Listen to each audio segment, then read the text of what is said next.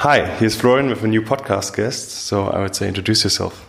Yeah, hi Florian, thanks for having me here today.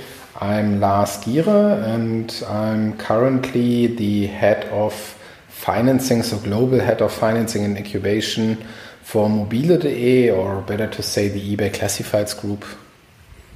Cool. So how did you get this job? What's the story behind it? So it's a longer story, and it's also a strange job title, isn't it? So at least for me it is. So basically I get in this position through various roles that I had in mobile.de. So basically back then, like 6.5 years ago now, I started at mobile.de as the product manager, being responsible for mobile. It was still the phase where mobile was something new for lots of companies. Yeah. And I've been doing the mobile product management for Immobilien Scout before. And then I went to mobile.de. So also classifieds business, but another area, not real estate, but cars. And there then I progressed from one job to the next, so to say. And after a certain time, I then was responsible for the product management of everything that you could see to the outside, which one would refer to now, I think, as consumer. And then basically I changed to the business side after that, because I learned that at least within the role that I was in there, and product management is slightly differently defined in all companies, but I learned that there are boundaries of what I could be doing. So basically I was at the point where I wanted to dig deeper into sales, into operations, into marketing, and how all those things really work. And this is where I kind of felt the boundaries of being just a product manager and switched over to a business role. And my first business role was then to build up a new business for mobile.de that went pretty successful. Then I went on to the second one that also went pretty successful. And this is how I got there. So what for a new business you built up for them? So the first one was honestly a defensive play against Wir kaufen ein Auto or Auto One, which was basically the question back then for us was, there is this strong player now coming, and it's growing pretty aggressively and quickly. And what does this do to our classifieds business? Right, and do we need to act on that? And then, if yes, how should we act on that? Right? Yeah. Should we build up a different business model than what they do? Is it just possible in the exactly same business model? Should you buy someone? Should you partner someone? Yeah. Should you build it on your own? And those were all the questions that needed to be answered in the beginning. And we found out pretty quickly then that basically all the other business models that existed in the market could never achieve the same traction as the Wir kaufen ein Auto model. Most of them were auction-based models. And they had a few flaws in the business model itself, because the service design, especially in the end of the business model, was a little bit problematic, because in those auctions, it sounds really cool, right? You're putting your car online, then the models were, ich will mein Auto loswerden, easy auto sale and car sale 24, right? And the issue there with the business model was that in the end, you had a service experience, you put your car online, you then get bids from a lot of car dealers. You of course needed to describe your car as good as possible. But then it took a few days until all the bids came in. Then the car dealer still needed to pick up your car, and it was Germany-wide. So sometimes it took a little bit of time. And then what often happened, what we realized when we tested that together with a partner, was that the car dealers were then finding stuff that was not okay with the car, lowering the prices again. But after waiting then for like 7 days, even 2 weeks sometimes, this was a really painful process for people.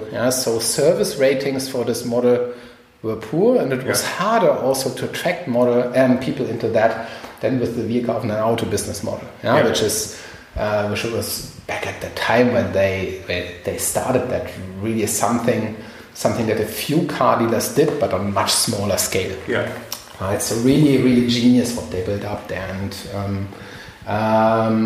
and we then built up a defensive play against Wir kaufen ein Auto back then.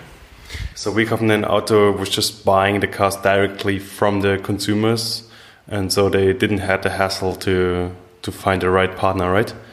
Yes, so the business model is a little bit like what I would call a C2B2B business model. Okay. Because what they do is they actually buy the cars, put them on their balance sheet, but then they resell them through different channels to other car dealers. Okay. Right? So they're the middleman, kind of. Yeah, exactly. Yeah. So it's less hassle for car dealers to get the right portfolio back into their stock, so to say. So how did you approach the defensive strategies? Because there was already a play on the market, and Mobile had some traffic already, they had some users already. So how did you start about that? So and now comes the area where I need to think what I'm allowed to tell you and what I'm not allowed to tell you, right? So let me think about how I can answer that question best. So basically first, what I believe you need to do is to find out, okay, why are customers in this case it was a little bit easier than if you start on a blank page, right? Because you knew, okay, you have an interest of customers there because someone else is growing. Although like the user ratings of Wir kaufen ein Auto were very mixed. So it was not like the NPS, Net Promoter Score, customer satisfaction killer model. But still there was enough proof that there is something there. And they found product market fit.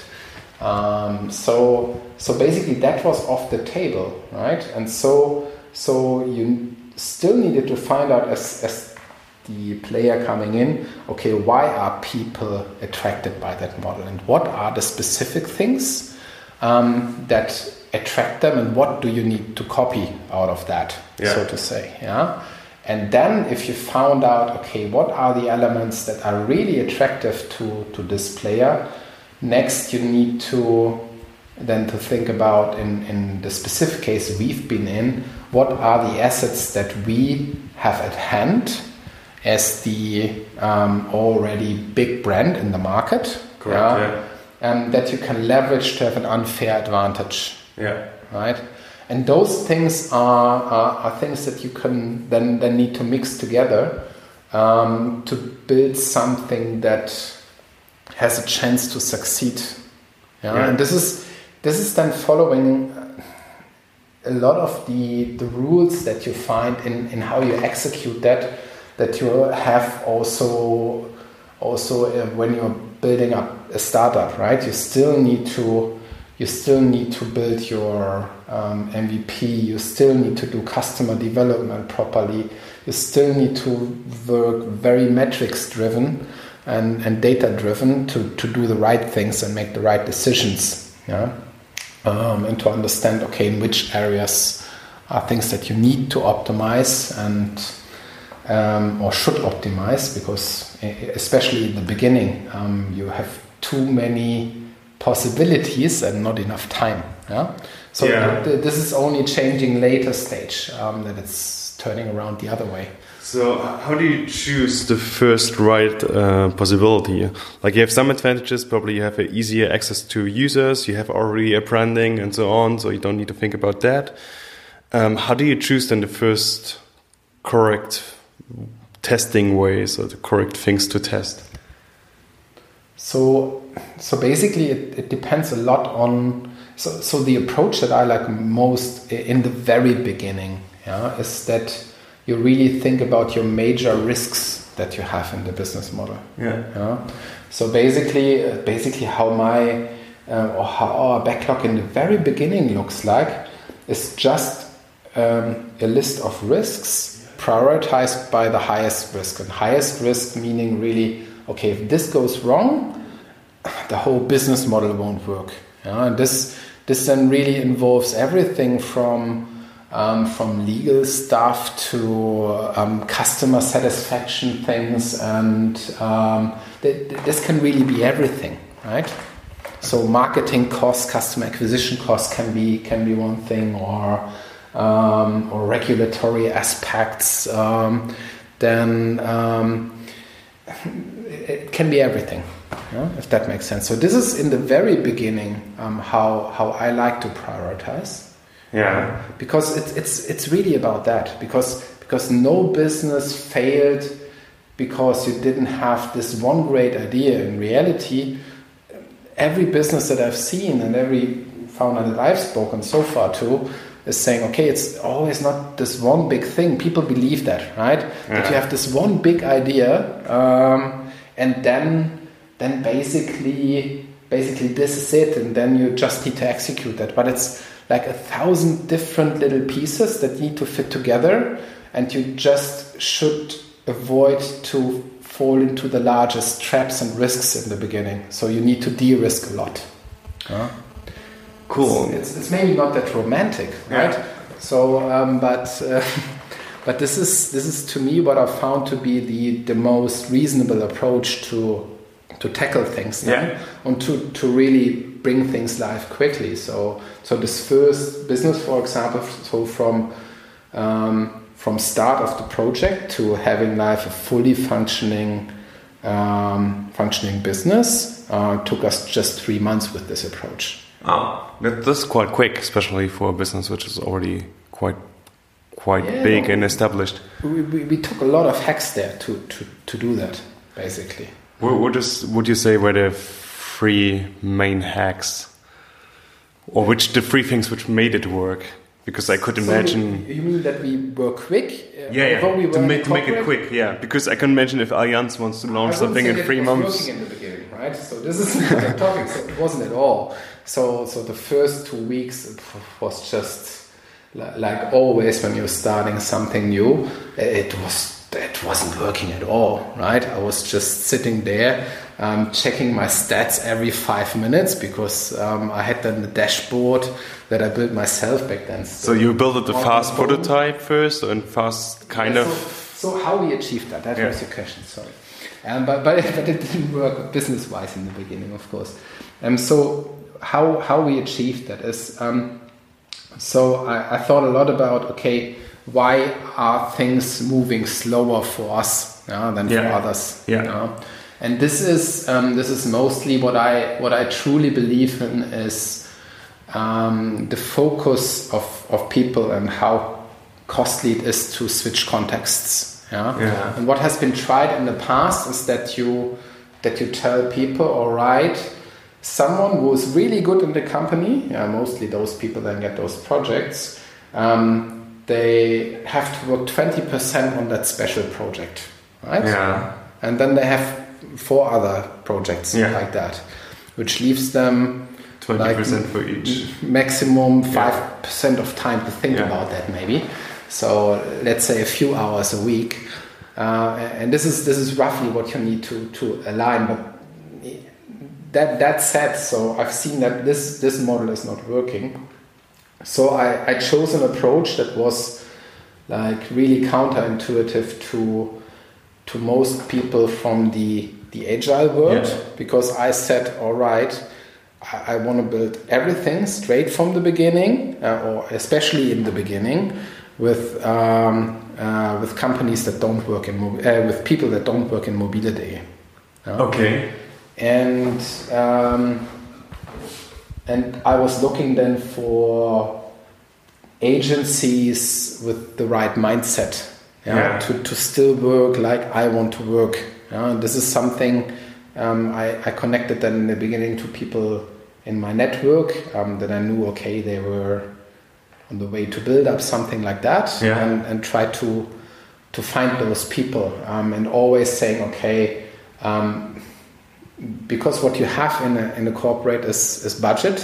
What you don't have is people, right? So people with the right mindset, you mean? Yeah, probably. Not even that. Even the people with the right mindset. But if you then get something, you won't get like 100% of someone, but those 20% that don't pay that much. Always reliables and other projects. Yeah. And it's more painful for the company as well to give you 20% of that guy. It's less painful to give you money to build that with someone else, right? So, and this is of course a setup that can't hold long, but it works perfectly to build up stuff quickly. And we had. I was also then lucky. Otherwise, it would not have been possible to build it up in 3 months from the ground. And also, what we did before, of course, is all this. Before we then started, really, actually, this is more the way how we operationalized and then really executed on the plan that we had. But what we did is in the very beginning, we started a very quick process to learn all the things that we needed to learn and to de-risk the business model. So this took us around 4 to 6 weeks. Then we were clear enough how the business model could look like. And then basically we iterated on that still while development was taking place. But we knew enough to kick things off. Was then the first 4 to 6 weeks more development-wise that you said, okay, we want to test certain user behaviors, or was it more regularity, just interviews really?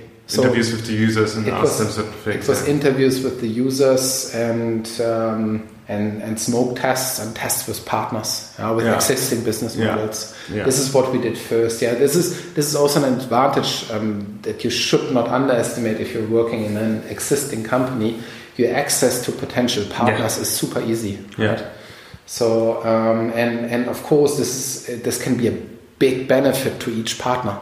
So I hit here either like it makes sense to take the business model canvas just as a risk profile and then go from there, or did you use that, or did you just have brainstormed some facts on a business list model canvas and then prioritize them and then go from there, or how did you track that and take the action list? I like the business model canvas a lot. Right. So I think it's an excellent tool.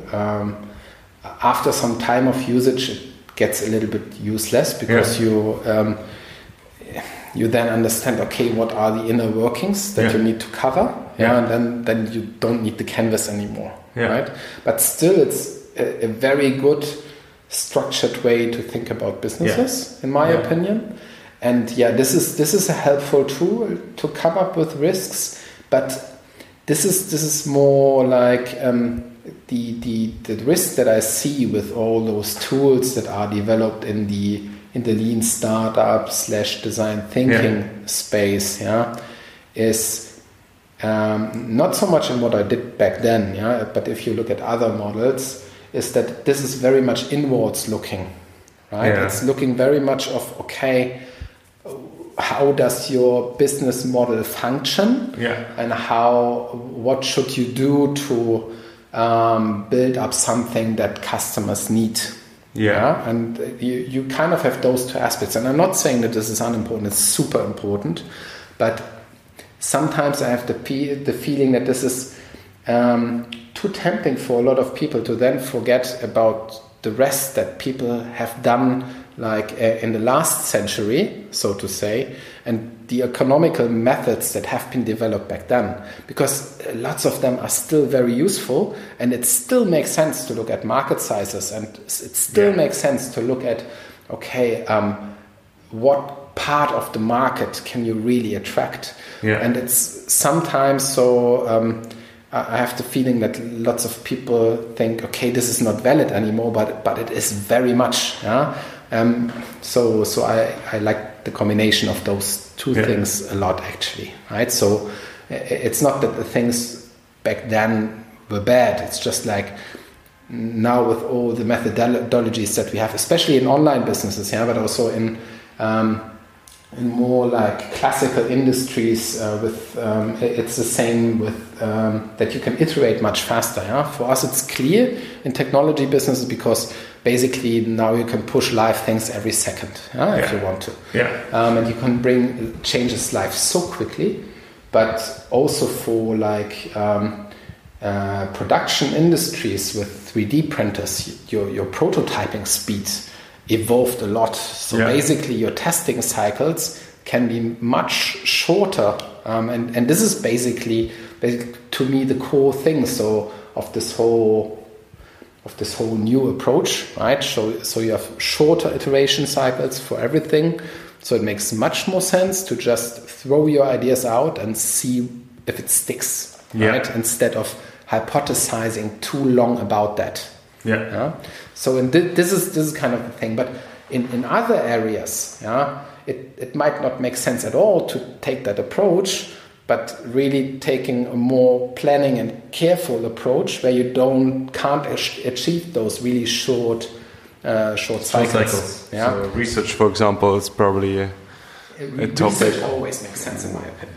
No, right? Because otherwise you don't understand anything. No, I mean like scientific research is a bit more difficult to test things fast because it's Depends more on the area most likely. Right? Yeah, okay, you're right. So probably medicine, for example, it's quite hard to like make rapid testing there. Yeah, it also depends on the area most likely and what you are tackling, and if you want to make a business out of that and you need to jump through all the regulatory hurdles, I think that's tough. But there you need careful planning. Yes. And that you're completely right with your example. So that could be one of the areas where more careful planning is better than just throwing ideas out. Right? And then you use the user interviews and you're lowering from risk on the beginning, like to just clear the picture, to make some things clear, get it out of the way, and then some things stick there. And then you could say, okay, on that we're starting to develop and like test them through prototypes, something probably, yes, exactly. Right? Yeah.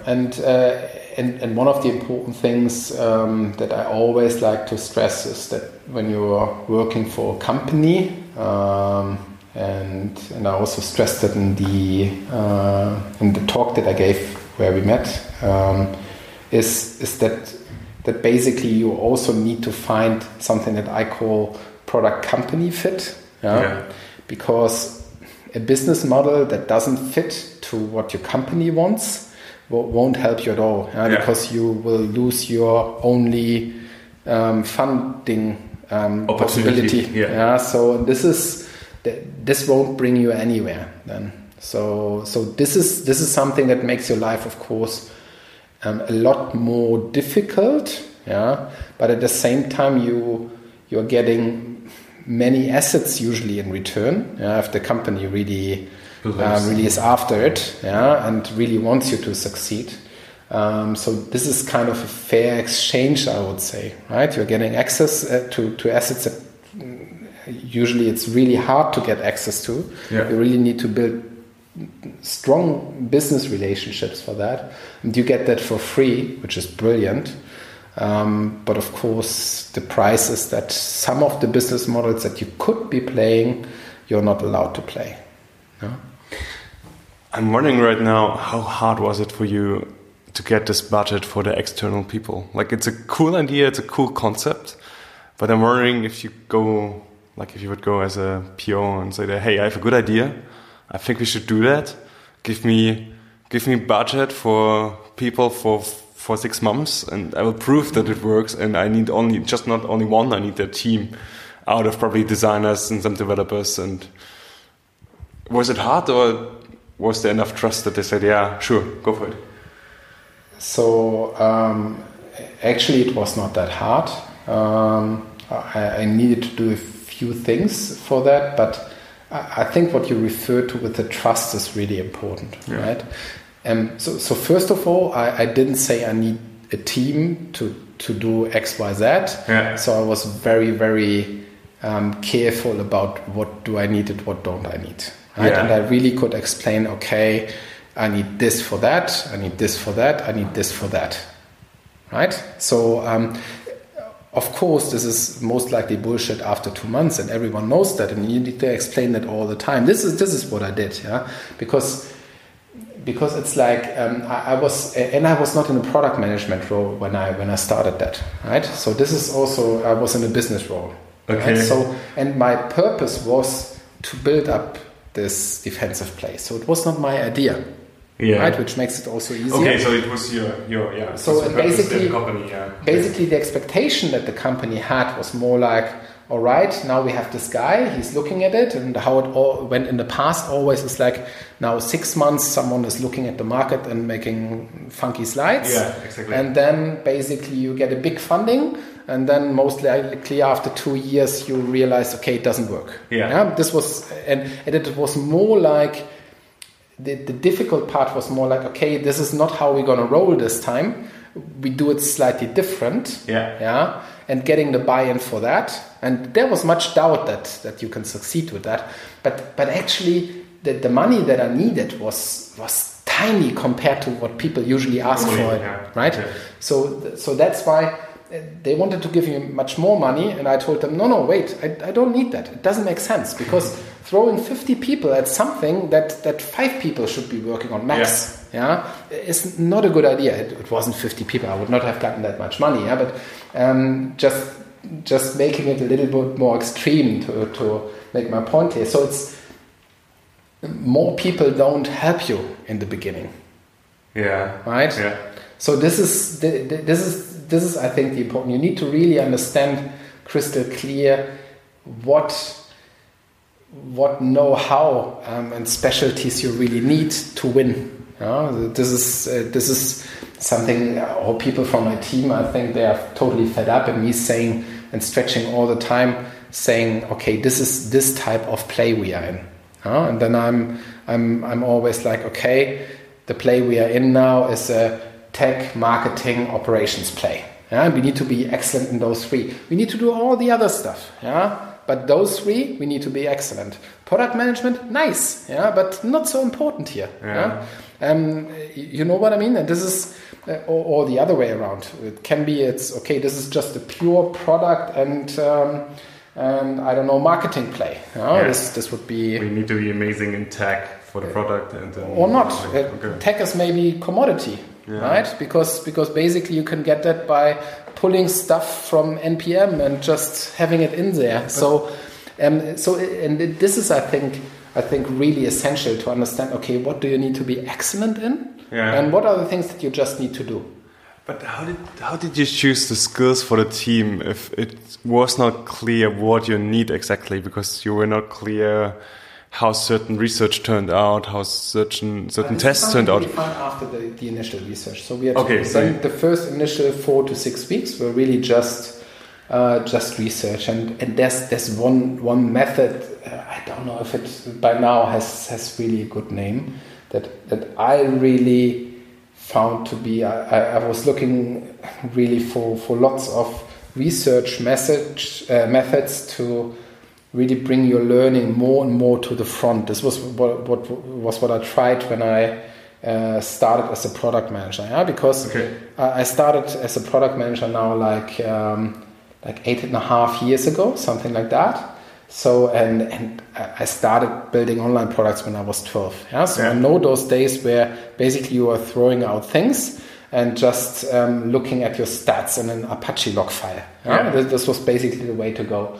So and then when I started then after studying again as a product manager in an online business, of course I was also one of those guys who just threw out features without tracking, and then sitting there and thinking, was it now a good idea or wasn't it? Right? And then you start realizing, all right, maybe next time we should track that. That sounds like a not too bad idea. And then basically I started from those one very extreme. How can we bring those learnings more and more to the front? So because one day then you realize, okay, how how can we make it possible to understand whether a feature would work before we launch it? My answer would be no, you can't. Not fully, of course, but you can get an idea in which area to play. That's what I would say. You can get an idea about the problem space you're solving for. Not about the solution. The solution is still something you can't really predict that too much through interviews.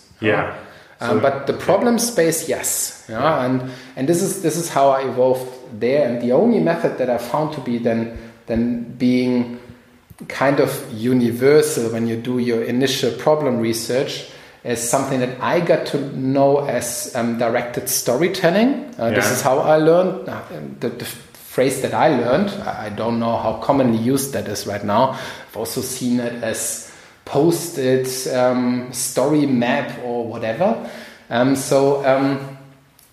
But basically you are having interviews with people with that method where you let them go through their customer journey of the field or area that you want to improve on, right?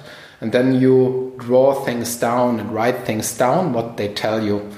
You go through it once again, ask them if you, then you read it out to them, ask them if you forgot something, and then you go the third time through it and ask them really how they felt in certain moments or where you found something that is interesting. And this is something, you need all those three iterations really to get the interesting stuff out of people, because the first go through is really just to bring people back into the situation.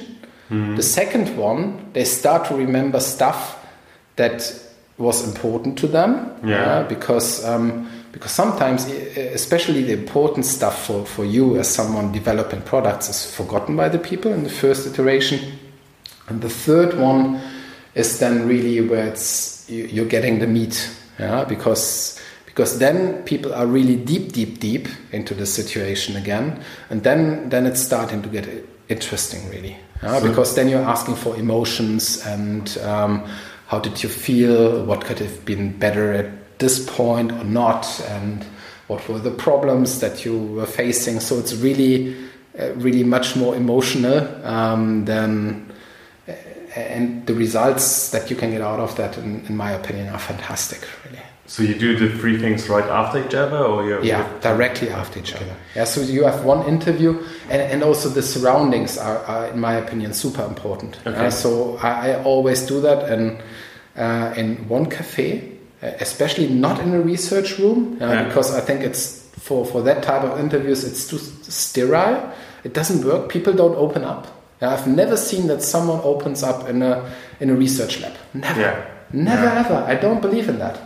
And then you need to sit with them in a cafe. It needs to feel like sitting there with a friend, and talking about your experience. In this cafe, it's I'm really taking care of that. It's this cafe. It's loud enough that people feel private. But it's not too loud that it's hard to listen to each other. And you know what I mean? So the surroundings really need to be right for qualitative research. And you need to have the right people, of course. So the recruiting needs to be really good. Otherwise, it's shit in, shit out. You need to kind of have an idea what a target group is like, and find someone from this target group. And then, otherwise, it doesn't make sense. And then you just talk about like the normal problem, like for example, I want to sell my car. How did they try to sell their car and how they failed, or do you go right away in a potential solution and say, hey, what happened if we do it like that? Usually I would. So let's go into the car selling example, right? So what I would try to do is I would try to find people that recently sold their car and are then an interesting customer group for the type of model, right? And then I would really simply start this conversation most likely with the question, okay, why did you take the decision to sell the car? And this is the only question that I really prepare, is the starting question. Because all the rest you need to be really much more listening and interacting, and really trying to understand the user's journey than following a strict plan, if that makes sense. Yeah, of course you have then some additional questions that you can do afterwards that you just wanna clarify on. Sometimes you have that. But especially in the very beginning, what I found that this is not super helpful, because you then you're preventing to learn the most interesting things. And then when you found something, I also, what we did all the time is like we have iterations of those interviews. So basically we found out, for example, that especially older people that already found a new car are the most interesting group to target for this business model. It's not true, but as an example. And then what we would do is we have another iteration with those people, because we thought, okay, there might be something with those guys, but we need to understand that better. So it's also like you start very broad and then you narrow things down, and the narrower you go, the better you can define, okay, who is an interesting audience for your product, and what is the problem really to solve for them.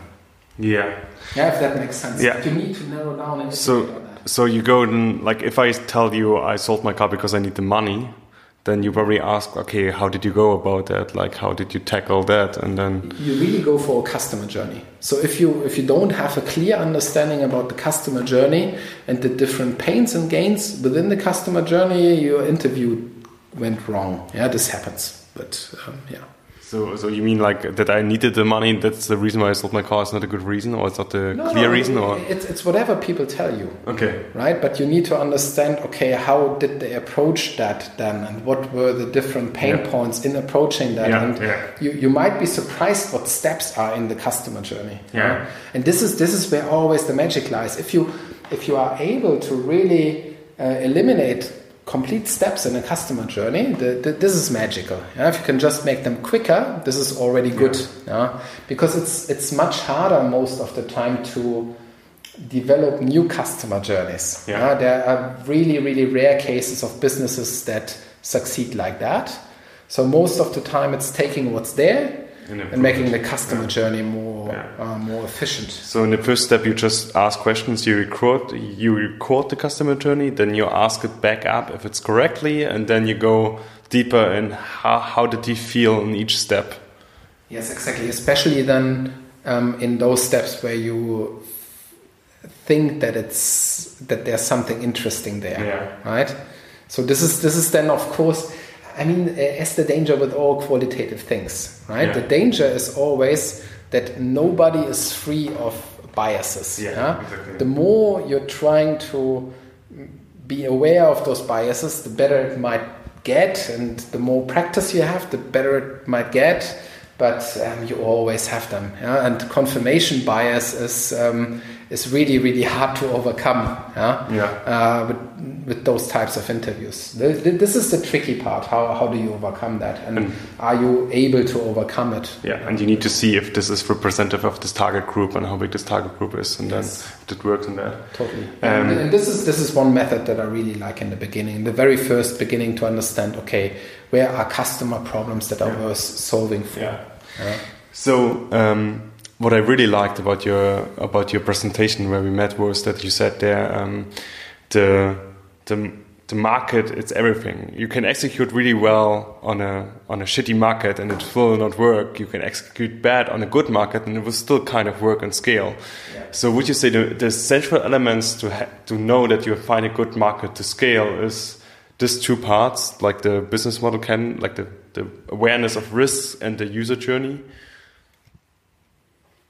or the understanding of a user journey? So it's not just that. This is one side of the medal, so to say, and the other side is especially, in my opinion, then the market sizing itself. So all the things that the economic theory that's been developed. That's what you said, the economics yes. theory. So this is in the third point. Yes. Are these 3 points then enough? Or is there something missing? So basically you were saying that there's for sure something missing. So the user journey to understand the problem? So let me put it like that. I think if you really understood that you have a problem that's worth solving for and that your solution is a fit to it. So if you have problem solution fit. Yeah. And your problem is in a market that's attractive. Yeah. And the market segment that you have in the market with this problem, is big enough. Then basically the rest should be, in theory, from what I learned so far, execution. But then execution, of course, can have so many hurdles. And I now learn that with my own thing that I'm doing right now so well, that there's like those 1,000 little pieces that need to fit together to really make it work. Right? And this is then also the question of your definition of product market fit, right? Is it that all those 1,000 little pieces already fit together? I would say yes. This is to me the definition of it. Or is it just like, okay, you have something hypothetical there? This is a big difference. So I would say, okay, you also need to execute on that and then prove that it's actually working. So my last 2 questions. Question number 1. Which books you can recommend, or which sources for education you could recommend or you used? So lately I've been reading less than before, because there's just so much stuff to do with my kids and the business that I'm building up on the side, that there's not so much time. So the books that I really enjoyed lately, though, was The $1 Trillion Coach. It's something that I can really recommend because it gives just interesting insight of how the mind of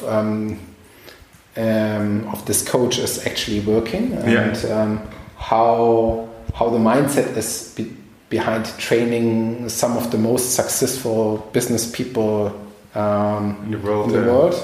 So this is really super interesting. And then honestly, my only really regular source of reading right now about all the tech stuff is a newsletter from Benedict Evans from Andreessen Horowitz. And his newsletter is, in my opinion, just summing it up perfectly. It's exactly what I need. Cool. It's a phrase to every topic. And if I want to read further, I can. And if not, I don't need to. So it doesn't force me to read through too many things. But this is like half an hour that I take every week to read that. But besides that, I don't have anything regular that I read. So my times of hundreds of RSS feeds are over, I think.